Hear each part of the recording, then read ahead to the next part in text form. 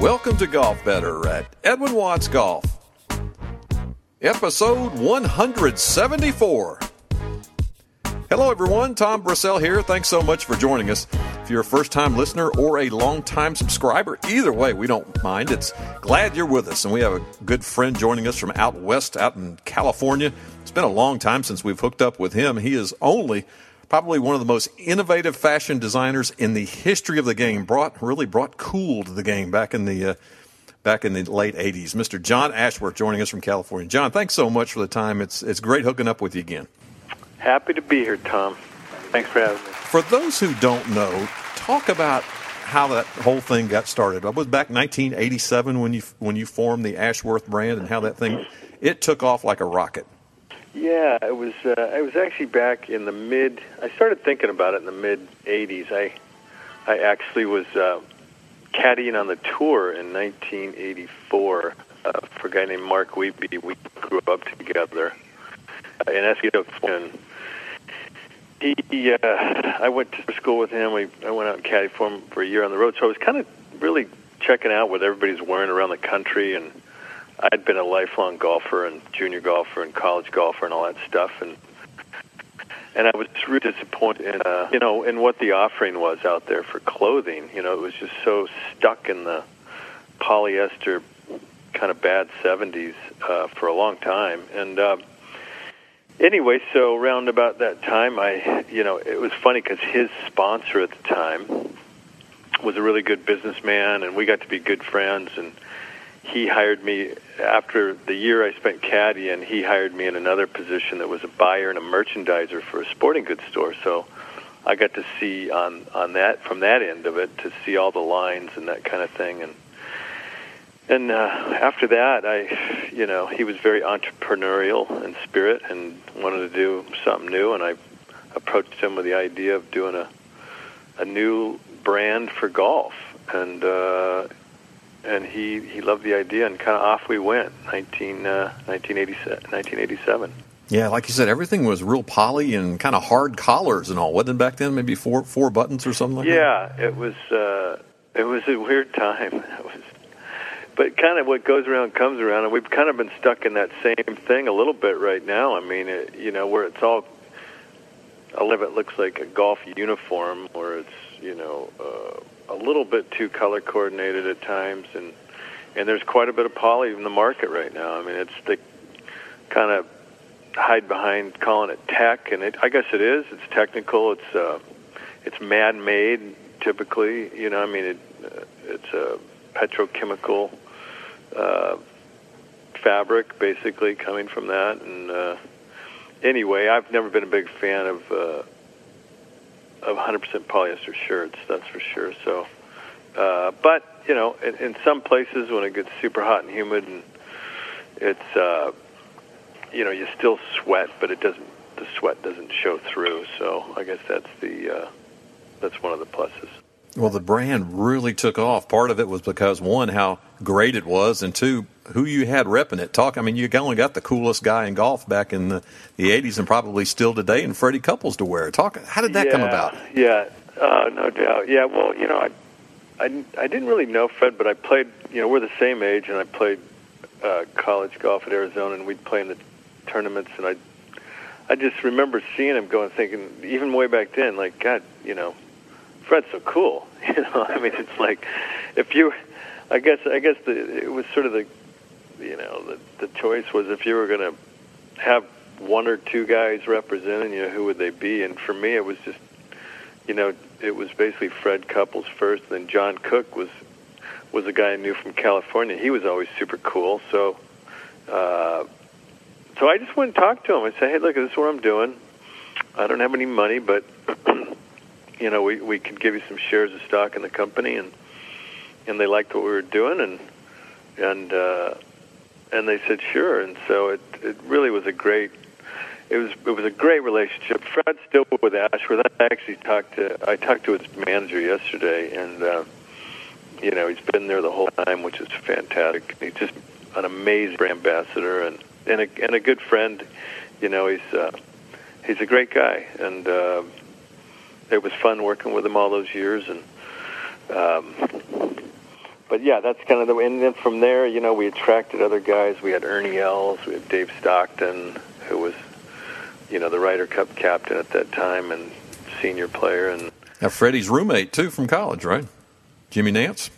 Oh, that was Jim Nance. Yeah, Jim Nance was with us, and yeah, they were roommates in college. And, so over the years, we had some great guys, for sure.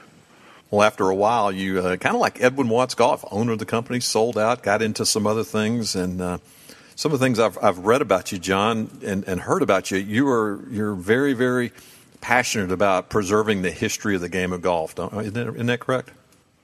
Yeah, I just think we can't lose our roots. I mean, it's kind of like to mix the old with the new, but I spent a lot of time in Scotland, and you can't help but sort of get back to the roots when you go over there.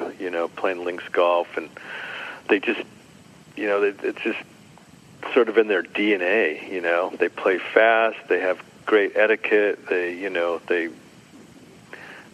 rules. They have humor. They play for recreation, to socialize, and I love that part of it. I mean, they have their whole calendar set up around it. It's just a great way of life. So I do enjoy that for sure. Yeah, Bill Grigsby, who works here, said you were a regular in the Edwin Watts Invitational years ago, and not even back in the day, not long ago, you come and play with traditional clubs, persimmon-headed wood and whatnot, correct? Yeah, I kind of went back to that a few years ago. I played persimmon woods in college, and then of course went the whole modern route and had plenty of different sets of metal woods, and I enjoy that too. But just the last probably 5 years ago, I went back and a friend of mine gave me a really nice set of persimmon woods, and he started playing them again. And at first I thought, oh, come on, I'm not going to do that. But then I actually went out and hit them, and it was so much fun. And I really think there's been more technology built into the golf ball than to the metal woods, believe it or not. I mean, on a regular day, if I went out and hit a metal wood and then I hit a great wood, persimmon wood, depends on how fast the fairway is, but there's only like a 15-yard difference probably. So it's not dramatic. It is harder to hit. You got to be more precise, but when you do hit one good, it feels amazing. It feels way better. Yeah, I pulled out my old McGregor Tourney Custom I played with back in the late 70s in college and took a look at it, and I said, this thing looks like a hybrid. Oh, yeah. Yeah, they look tiny when you first start doing it. You just go, oh, my God, I'm going to whiff it, I mean, they do look really small. John Ashworth joining us here on Golf Minute. John, you recently jumped in, I believe, a redo on Goat Hill, correct? Can you tell us a little bit about that?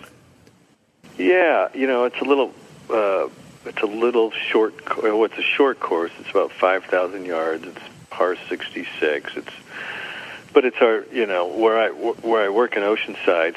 We're on the Coast Highway, Link Soul, and then about a mile away, there's a little muni that we play all the time, and it's really super fun to play. It's a tough course, and it's been there since 1952.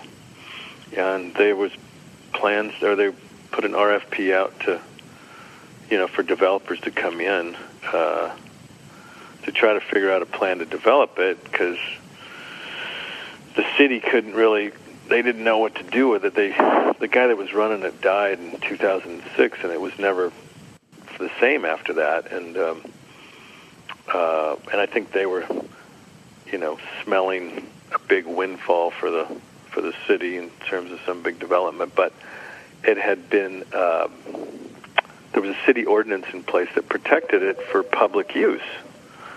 So any new thing that would come in would have to be voted by on the people. So we came in with a real simple, kind of benevolent plan to make it the home of the North County Junior Golf and put a little community farm on it. There was a little place for that. And just clean it up and just make it nicer and make it, super affordable for everyday guy. And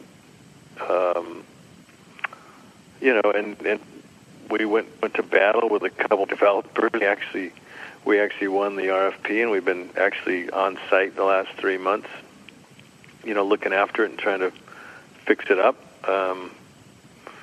So yeah, it's been a lot of fun and big challenge. It was really in a bad state. It was really run down. We don't have many fairways, and the greens, we're in bad shape. But we're bit by bit, day by day, we're kind of putting it back together and cleaning it up. A lot of community spirit. We got volunteers out there and helping out, and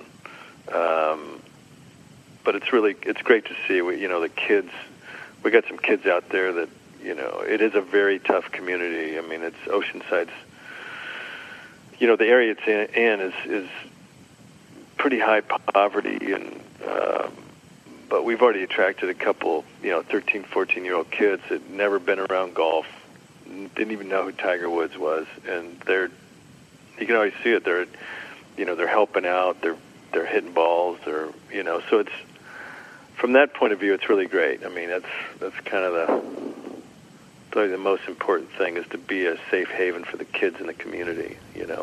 It's kind of like your own homegrown version of the first tee out there, right? It really is. It really is, and it's very. This first tee's done an amazing job, and there's one fairly close by. I mean, there's one probably 10 miles away, and they actually looked at this site, but it was almost too tough of an area for them to put a first tee in, and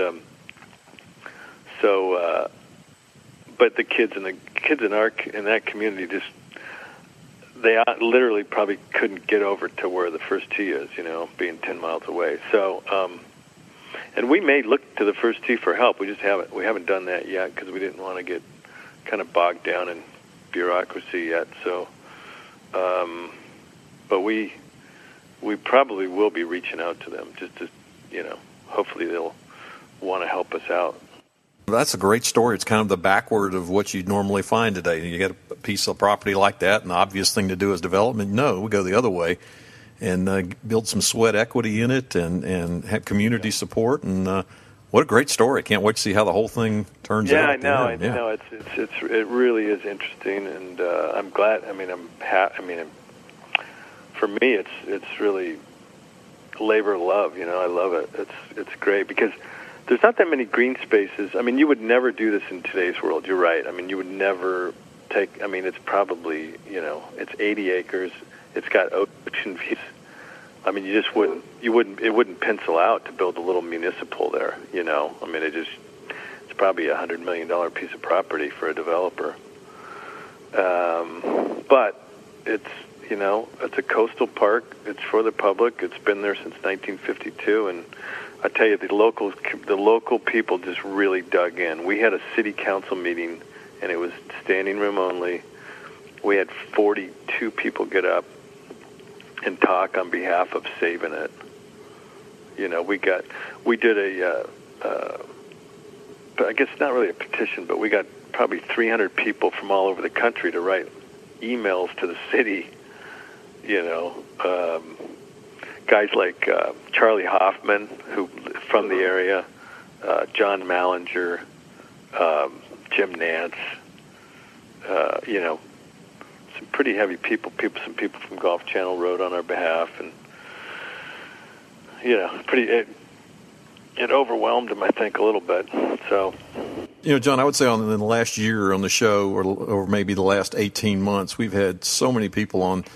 Executives of golf companies, and the predominant question we always ask them is, state of the game and growing the game.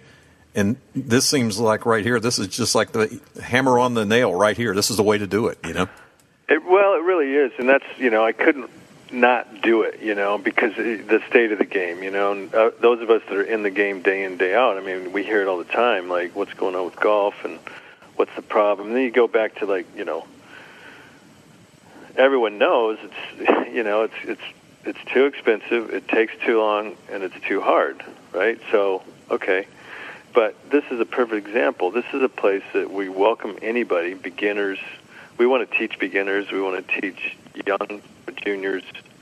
It's $20 to come out per place.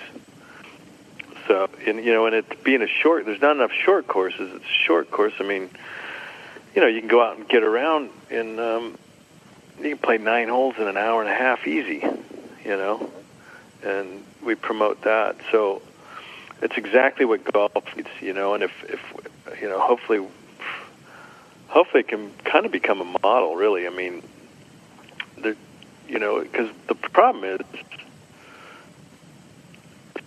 statistics say in the last year we've had probably one course a year, or one course every day. I don't know if I've heard that or not. Yeah. And a lot of them are places like this, that those are the exact places we need, because if we don't get new people playing golf and get them excited about it, then, who's going to carry the torch? How are people going to get into it? And then once they get older, be able to join a private club. Anyway, so we're trying to do our bit. I mean, it's real localized, it's very community-based, but, knock on wood, I hope we're successful so that it can be something that around the country they can go, hey, if those guys did that out on the outside, we do it here, kind of thing. Hey, we started off introducing you as a fashion designer, which you are. Let's close with that. Tell us about, you've done so many things since Ashworth Golf, and talk about Link Soul, because that's the passion right now with regard to clothing, correct? Yeah, Link Soul is we're about 3 years old. We've been shipping product for about 2 years, but it's been something, for me, it's an evolution. I've been working on this sort of look for a while, which is very lifestyle, casual, but, it works for golf, but it can work off the course as well. And, again, I look at golf as very recreational and very social, and I love natural feeling fabrics for the most part, and I've been working on very special finishes for 100% cotton, so it's really easy to care for. Lightweight, super soft, doesn't shrink, doesn't fade, doesn't pill, and it's just an opportunity to show something different in the shop. I looked around, and like I said before, I mean, there's a lot of polyester stuff, and there's not much of a choice for somebody who wants something natural. And I like to think that it's not over designed. It doesn't look like you're trying too hard, but if you're middle-aged guy, you don't want to look like you're trying too hard, and you don't want to look like an old guy either. So it's kind of right in the middle there, and very utilitarian and super comfortable.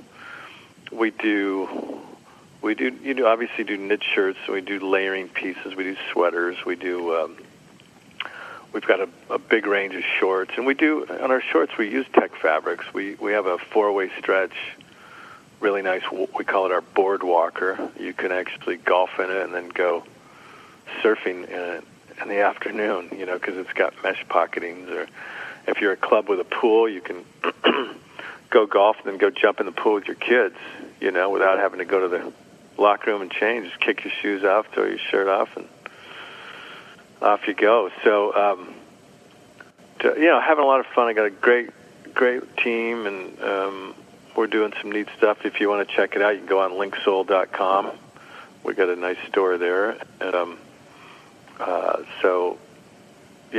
it's been a lot of fun, and we've got some great guys on tour wearing our gear. Jeff Ogilvie, who had a fantastic end of the year. He won the tournament in Reno, and then he came in second in the other one of the end of the year FedEx tournaments. And he's a great guy. He fits our clothes perfect because he is a surfer and he is a golfer. And so we try to do the crossover thing, because the definition of links, not only is it where golf was born in Scotland, but it's the sandy dunes land that connects the land to the sea. Yeah. So in a sense, that's what we're trying to do, is connect the land to the sea, from a coastal surf point of view to golf. So, but anyway, it's been a lot of fun, and we're doing good. So that's awesome. Link Soul. and linksoul.com to check. Linksoul, Linksoul, all one word. Linking the, like I said, linking the golf and the soul. That's awesome. And then, golf is so great because, where else can four seniors show up, spend the whole day together, and become lifelong friends, So the whole thing about golf links souls together, too. So you think of how many times that may have happened to you. You just meet somebody on passing, they pair you up, and then you end up being friends forever. John, thanks so much for joining us. It's been great catching up with you. It's been a long time since I've seen you personally. Final words for our listeners from John Ashworth? Mandatory Golf Friday. We have a saying here, so I think everybody should adopt that. So go play 9, go hit a bucket of balls, go hit some putts with your buddies. But anyway, Tom, enjoyed it. Thanks a lot, and appreciate the time, and good luck to you. Always the same, John. Take care. Have a great day. Okay, bye-bye. Well, you heard it, Mandatory Golf Friday. That's one of the answers, and what a great man, John Ashworth, and what great things he's doing out west at Goat Hill and also with Link Soul. Hey, just a reminder, if you're listening to our podcast on the Edwin Watts Golf Podcast page, there is another way. Just go right below it to the right, and you'll see a button that will link you to subscribe via iTunes. That's right, you can subscribe free via iTunes, and each time a new podcast comes out from us, it will go down into that device or devices that you listen to iTunes in. So it's a great way to not miss any episodes here of Golf Better. Well, a special thanks to John Ashworth for joining us and to you, our listeners. And we'll do it again next time when we have another episode of Golf Better at EdwinWattsGolf.com. So long, everyone.